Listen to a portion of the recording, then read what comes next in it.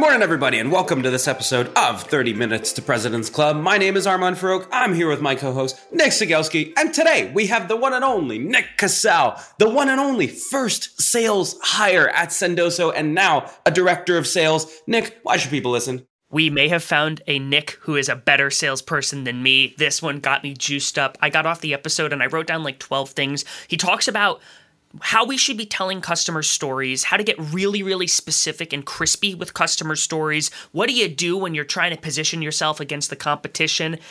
And that's all I got. We should hear this one. 3, 2, 1. Nick. Hello, Dion. Today's tip to optimize your sales day is brought to you by Boomerang. If you get an email and the action required on that email is going to take you less than 2 minutes to do it on the spot. It's not worth adding it to your to-do list, having to look at the item, remember what you need to do. That's going to take you more than 2 minutes anyway, so do it on the spot, get it off your plate. Now, we documented our best templates and tips to help you optimize your sales day with our friends at Boomerang, and you can get that documentation for free at the link in the show notes.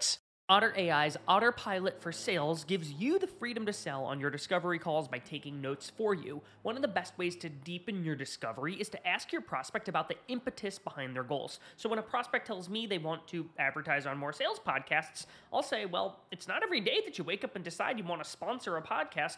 What's causing you to even explore this in the first place? Now, we put together the ultimate discovery checklist with our friends at Otter AI, which you can get for free at the link in the show notes.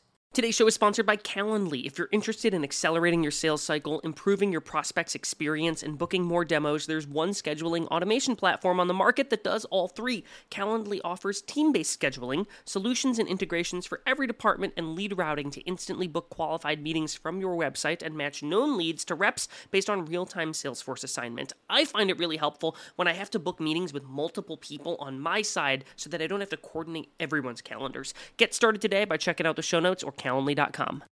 This actionable tactic on selling to power is sponsored by SalesLoft. Don't start from zero when a champion introduces you to power. Explain the 3 to 4 priorities you learned from the champion, but then ask them to validate what's really important to them or what we missed. And we partnered with SalesLoft to give you a whole bunch of talk tracks on selling to power. The link is in the show notes. Today's deal acceleration cheat code is brought to you by Pipedrive, which is a CRM built by sellers for sellers. The best way to drive your pipeline forward is to every single day pull up a list of all of your open opportunities and look at each opportunity by stage and think, what can I do today that will increase my likelihood of winning this deal? That's how you keep your ops moving forward in between meetings that you have on the calendar. Now, we documented 5 cheat codes that can help you cut your sales cycle in half with Pipedrive. There's a link in the show notes to steal them. All right, Nick, welcome to the show. We start every single episode with your top 3 actionable takeaways, so let's get your 3.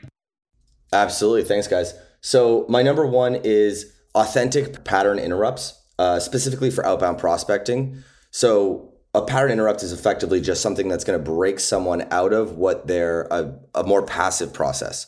So the example here is most of your buyers are starting their day by going through their inbox and deleting anything that's not relevant to them getting to what they need to get to that day, right? Sort of that cleanup process. And what you're trying to, and that's a pattern. What you're trying to do is interrupt them from that pattern to get at least 10 seconds, 15 seconds of eyeballs on your content. The mistake you're making is your outbound messaging looks just like everyone else's. It's great. It's probably very personalized. It's probably, hey, Armand, I noticed you're the director of sales at Pave. We're helping a lot of other sales teams with X, Y, and Z, but he's getting dozens of those.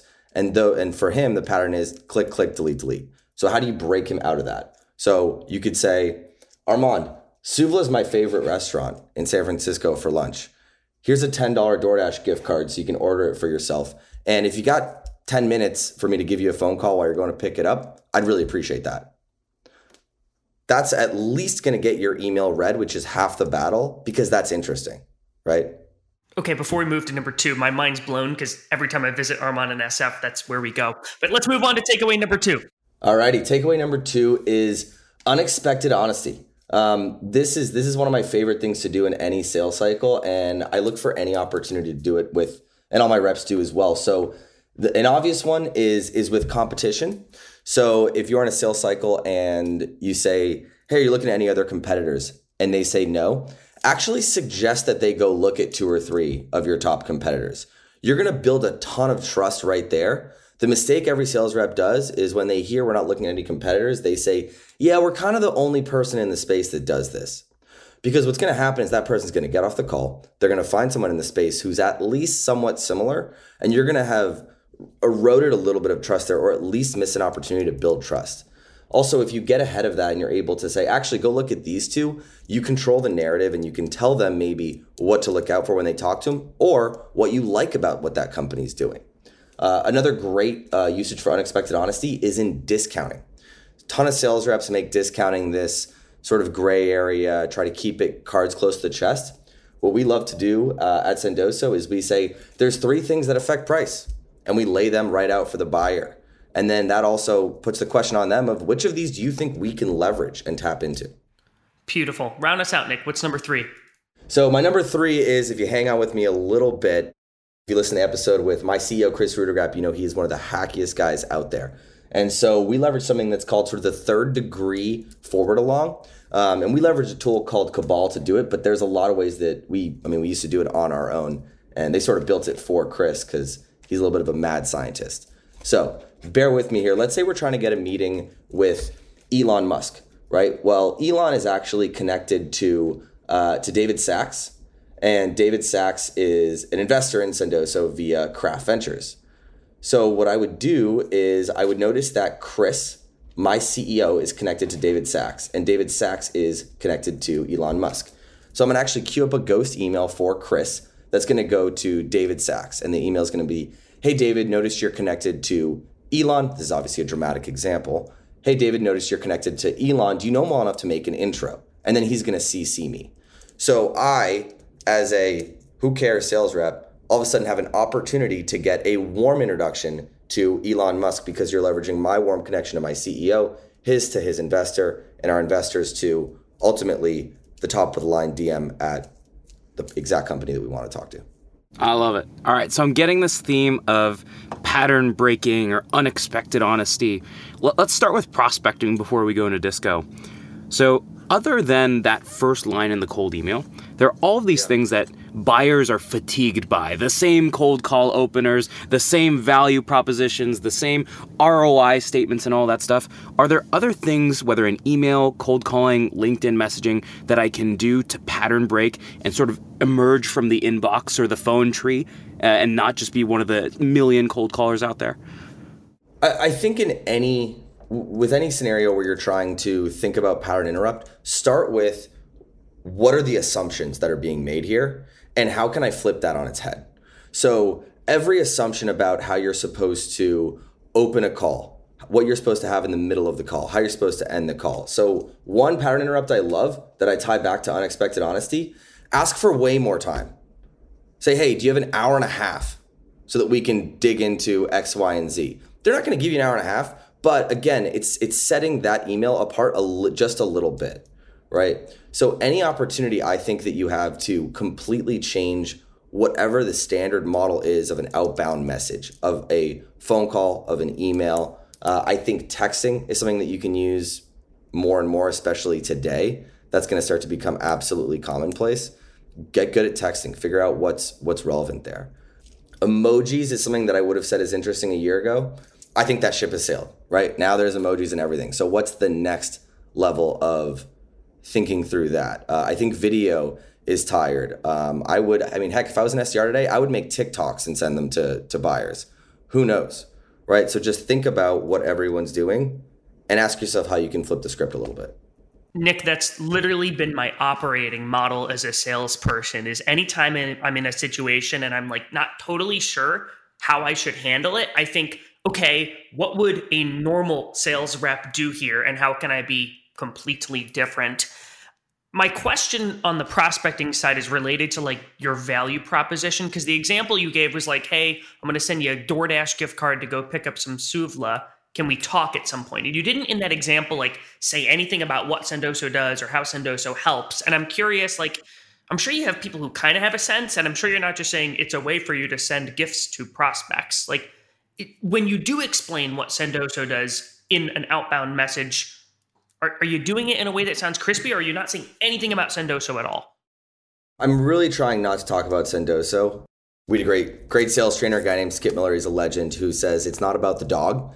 And every time you say the name of the company, he woofs at you.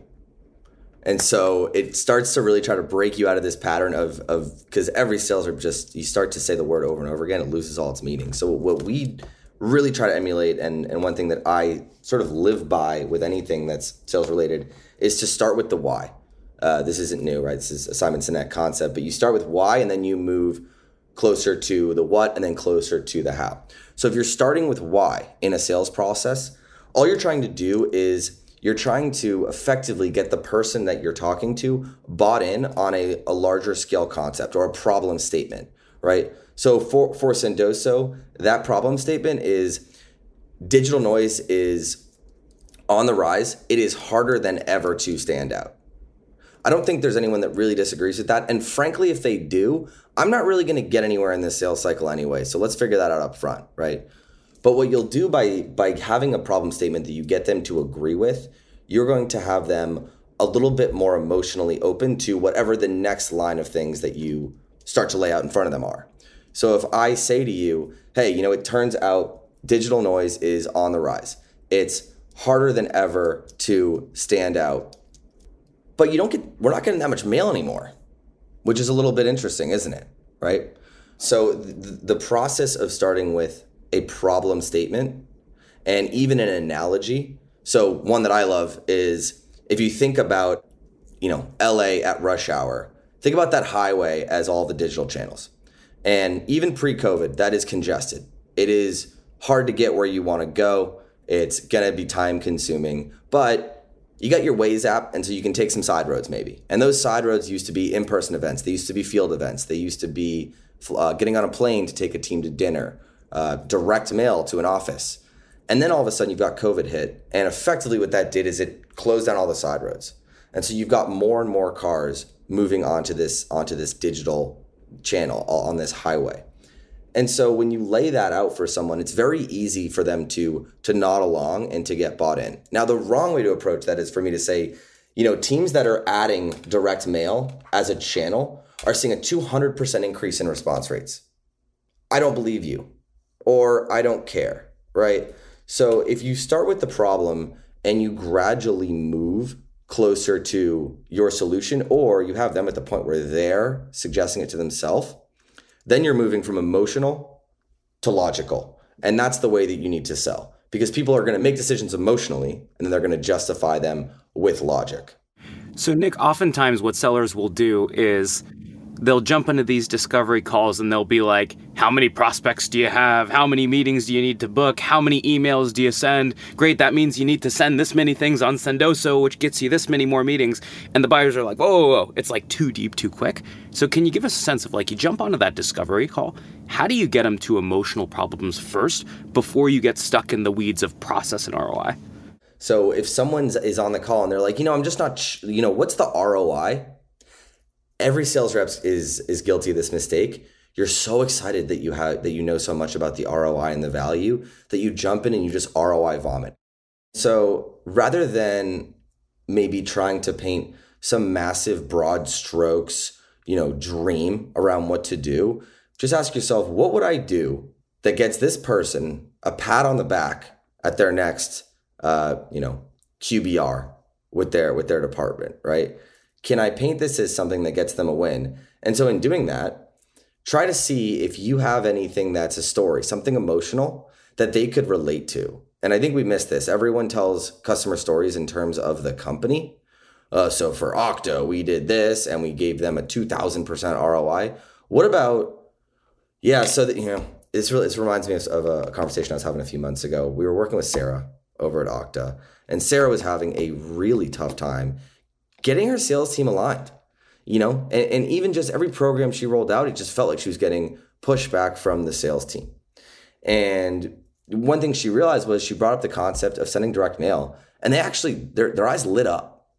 And so, fast forward, and she brought on Sendoso. She empowered all her sales reps to actually send items. And she said it was the first tool that marketing bought sales that they were really grateful for and thanked her for. And all she had to do was set it up. and decide how much money they each got. And then they got to all send stuff out. And they were talking about how great it was. They were getting meetings. They were closing more deals. And the whole sales team was shouting Sarah out in that next all hands meeting.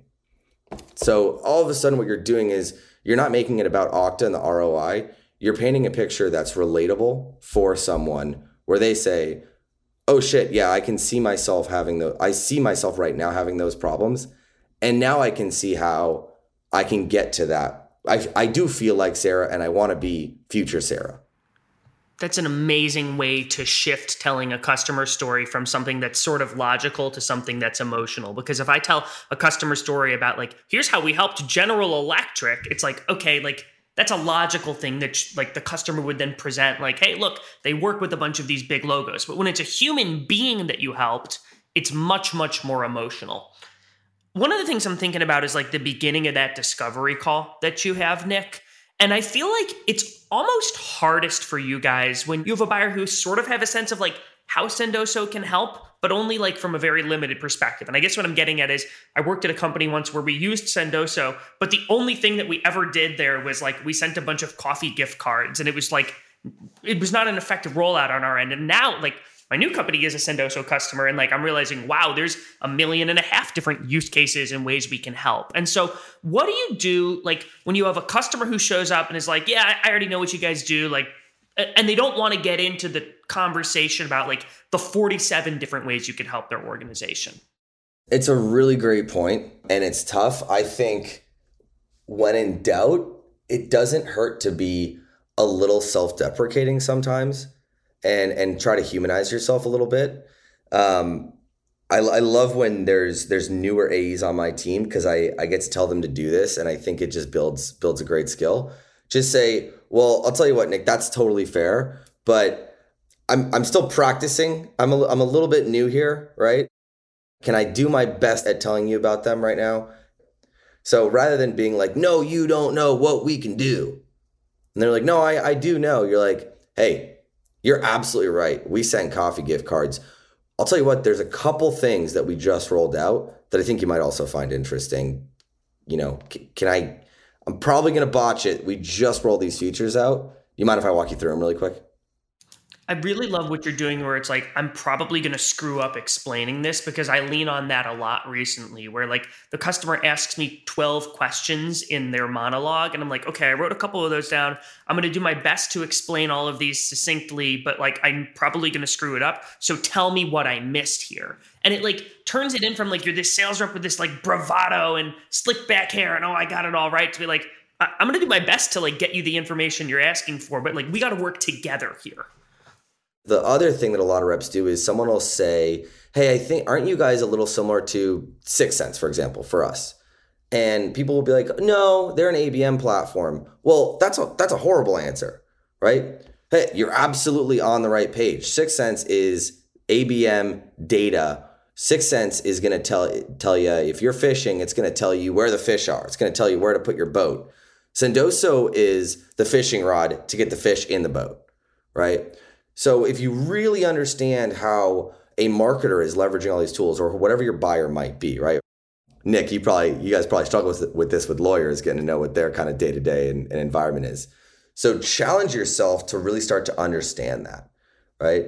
Ask a client that you sold maybe a couple months ago, if you feel like you're behind on the market and you feel like you're kind of, because everything changes so much, say, hey, can I buy you lunch and pick your brain for an hour on what the heck is going on today in legal or in enterprise security, what CISOs are worrying about right now, what heads of HR are talking about, thinking about, what's cool in the market, and start to get that in your blood as much as you can. Because then, circling back, if someone's like, hey, do you guys do this, this, and this?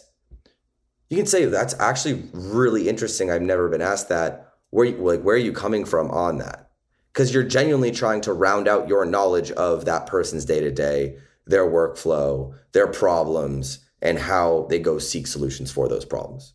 So Nick, you talked about on the prep call, on the note of competitors, if someone's asking you who are your competitors, whether they're bringing up 6 Sense, which is an almost competitor, or other ones that are more direct, you'll actually proactively bring up, these are the other competitors in our space.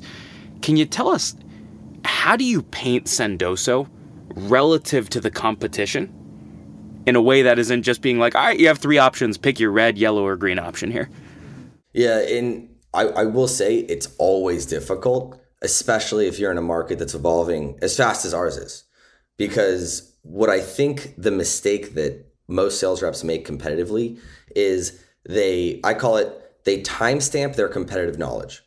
So what I mean by that is you panic that you don't know enough about your competitors. And so you, on a Wednesday, go and do all this research about what they do and what they don't do.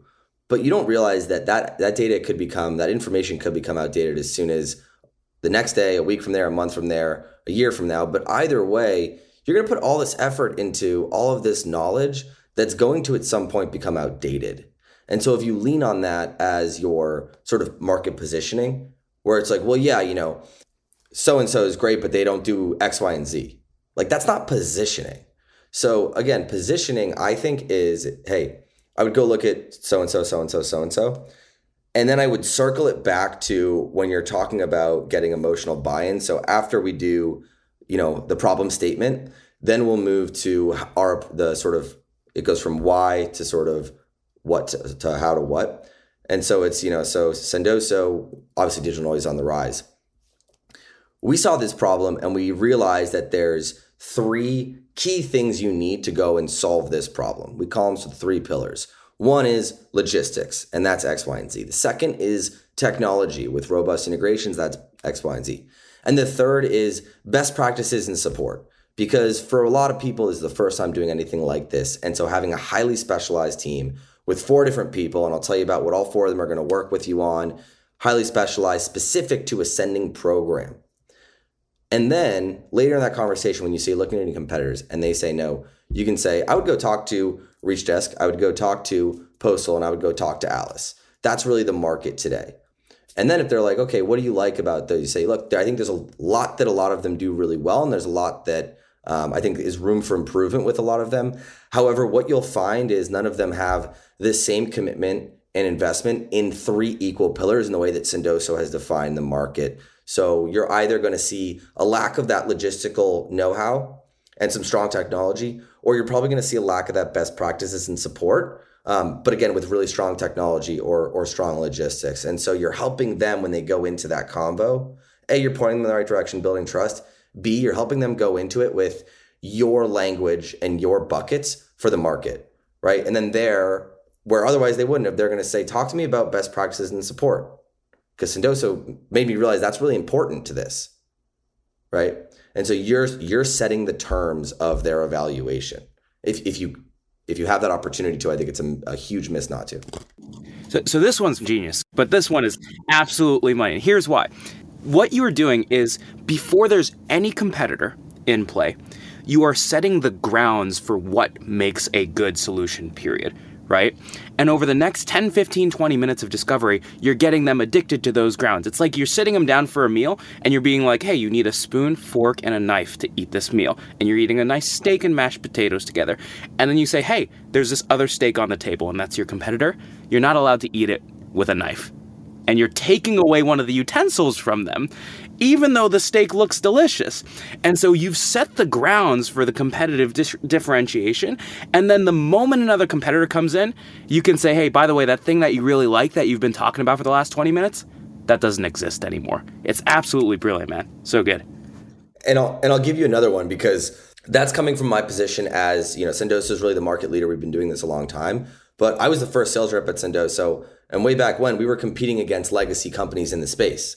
So I'll give you the other side of that coin. If you're saying that actually doesn't work for me because I'm this small, scrappy startup, then what you have to do is, it's the same model. You start with the problem statement. You start with something that they're going to get on board with. There's too much digital noise in the space. And then you need to say effectively, but everyone's solving this problem wrong. And our approach is X, Y, and Z. And you have to, again, because if the market leader is doing their job, hopefully I am, we're setting the tone.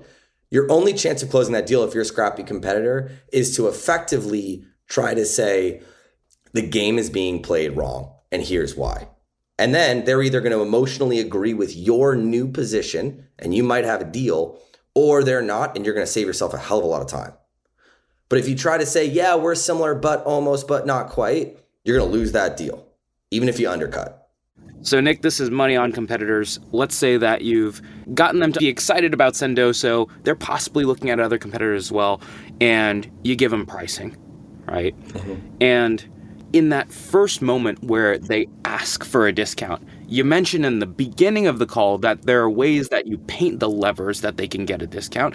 And so someone is like, yo, you quoted me this. I was expecting 30% lower. What do I do in that immediate moment to react to that situation?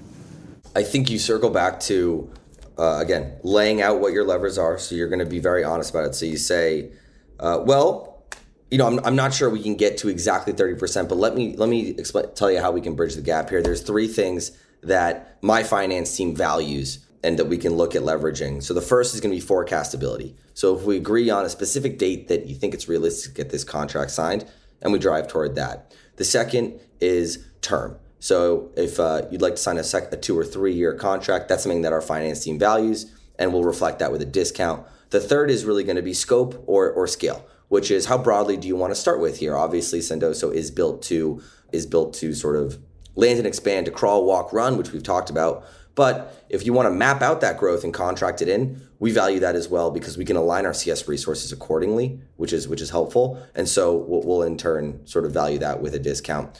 Which, if any of those 3, do you think we can look at leveraging here? And what you've done there also is you've helped them realize that if the answer is none, they're probably off base asking for the discount, right? It doesn't feel fair to say none, but still 30% off.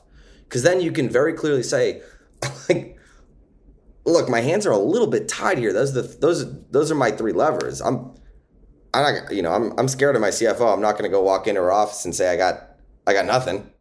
We did this in a previous episode with Joe Diliberto, Sandler guy, is he talks about no unilateral concessions ever. And the reason for that is, let's say that they're hitting you with that 30% discount ask. If you come back to 20, they don't know what the bottom of that well is. Could they get 23? Could they get 25? And the reason for that is you just came back with a unilateral concession. You gave them 20. How do they know that they couldn't have gotten 25? But when you create a cost to negotiation, you require a trade for every dollar that you give up. So for every single dollar, there is an ask in return. And there will be an eventual point where the customer is not willing to make any more concessions on term. Eventually, you'll get to like a 17-year deal, and they'll be like, okay, like I'll take my 25% discount or whatever. But by giving them options, you stop the bleeding versus giving constant concessions. You just end up giving dollar and dollar and dollar away. And that's how your deal cycles get dragged out for 17 years. Yeah, I'll give you one more too. Another concept is people get addicted to discounts. People don't get addicted to free. So it's very hard if a percentage starts to slide to stop it from sliding. So 8%, 12%, 25%. No matter what you do to try to hold that line, as soon as they smell blood, right, they're going to go for it. Instead, ask yourself and work with your finance team to say, hey, rather than a 33% discount, can we give a third of this away for free? Because that's a very interesting, it's a little bit of a different dynamic, and psychologically people aren't as used to understanding how to sort of negotiate against that. So the obvious one is seats. If you've got, 30 seats rather than discounting them all 33%, which by the way, it's also going to be hard if that scales for them not to want to continue that 33% discount on future seats. Instead, say, can I give them 10 seats for free? Then they're buying 20 and you've held the value on your per seat cost. 10 free was a signing incentive. We're not reducing the value of our product by 33%. Nick, we got to move to the final question. The final question is this. We've talked about a ton of really great things that salespeople should be doing, but let's spend our last question on the inverse. The last question is, what's one bad habit that you see a lot of salespeople exhibiting that you think they need to ditch because it's hurting them more than it helps? Oh my God. Can I say get off LinkedIn? Like, stop listening to everyone on LinkedIn. I guess I should clarify that. Don't get off LinkedIn. Get on LinkedIn. Use LinkedIn for prospecting. LinkedIn is awesome.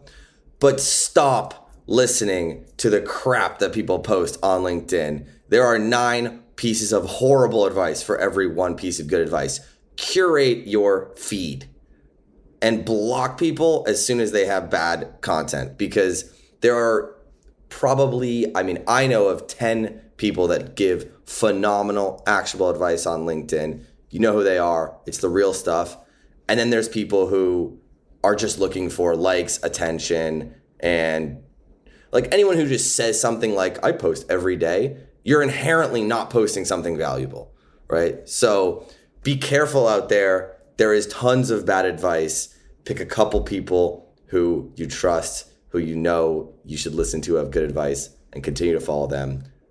Cut out the noise. There is so much bad advice on LinkedIn. Phenomenal. I highly recommend following me, but not following Armand. I'm just kidding. Nick, anything you want to plug or promote before we jump off here? Nick@sendoso.com. Always happy to chat.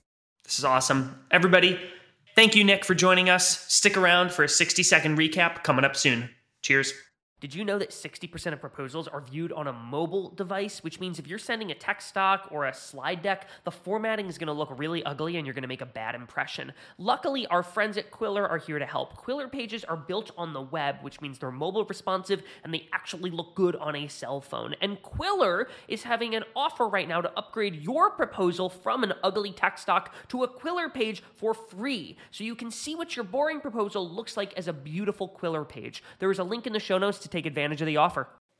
Gong's going to help you run the 5-minute drill at the end of all of your calls today. At the end of a call, pressure test the prospect with 3 questions. Number 1, do you want to buy? If the answer is no, why set a next step at all? Number 2, when do you want to buy? If it's tomorrow, we got to move fast. Number 3, how do you buy? Based on the first 2 answers, I can now adequately decide if and how I set a next step. And this was stolen from the Gong 30 MPC 90-minute masterclass, and you can steal it too in the show notes. Today's tactic to triple your connect rate is brought to you by RocketReach, who provides data that lets you reach out to the right person at the right account at the right time. Every time you're reaching out to an account, pull down the contacts. Again, yes, I know it sucks, but the average tech tenure is 2 years, which means 50% of the workforce turns over every year. So look up the account, pull anyone who was hired, and scratch anyone who was left. And one way you can pull verified and accurate data is with RocketReach. So if you like this, check out their toolkit on 8 ways to triple your cold call connects in the show notes. Your top 4 takeaways from this episode with Nick Casale include: number 1, when you know you may run into a competitive situation, make sure you upfront set the foundation of what you should care about when looking at competitors. These 3 or 4 things matter in this market. Number 2, once you get to that competitor, you can explain, if you are the leader, that your competitors are going to miss in 3 or 4 of those buckets that you set up front are important. They're not going to handle buckets 1 or 3. But here's the thing. Number 3, if you are not the leader, you can then say, hey, I know I explained these buckets. Here's why everyone else is doing the business model wrong entirely. And lastly, number 4 is you can tell stories at the personal level. So you should not say, oh, GE was struggling with lead conversion. What they found was this. You should say, yeah, the other day I was talking to Sarah, the SDR manager over at GE, and what she found was that her SDRs were having a really hard time getting into those enterprise accounts. And so they started mailing things by licking stamps. And so you can get into the personal stories, and that makes it much more real for people. Alrighty, Nick, lick some stamps. How can people help us out here? So I feel as if I've been a pest to our audience, begging for you to connect with me and Armand on LinkedIn. And I still see third-degree connections saying, I love 30 MPC. Okay, fine, that's fine. Did you know, esteemed listener, that we have a 30 Minutes to President's Club company page on LinkedIn? And it's not one of those crummy company pages where we boast about random things that are happening in the world. We actually take the best of Nick and Armand's LinkedIn posts where we talk about best practices for stuff like cold call openers or email subject lines,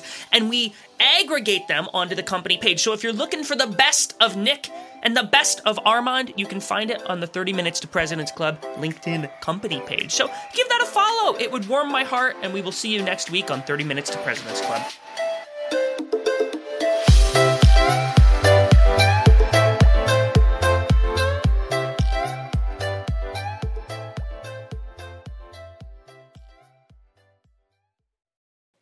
Gong's going to help you run the 5-minute drill at the end of all of your calls today. At the end of a call, pressure test the prospect with 3 questions. Number 1, do you want to buy? If the answer is no, why set a next step at all? Number 2, when do you want to buy? If it's tomorrow, we got to move fast. Number 3, How do you buy?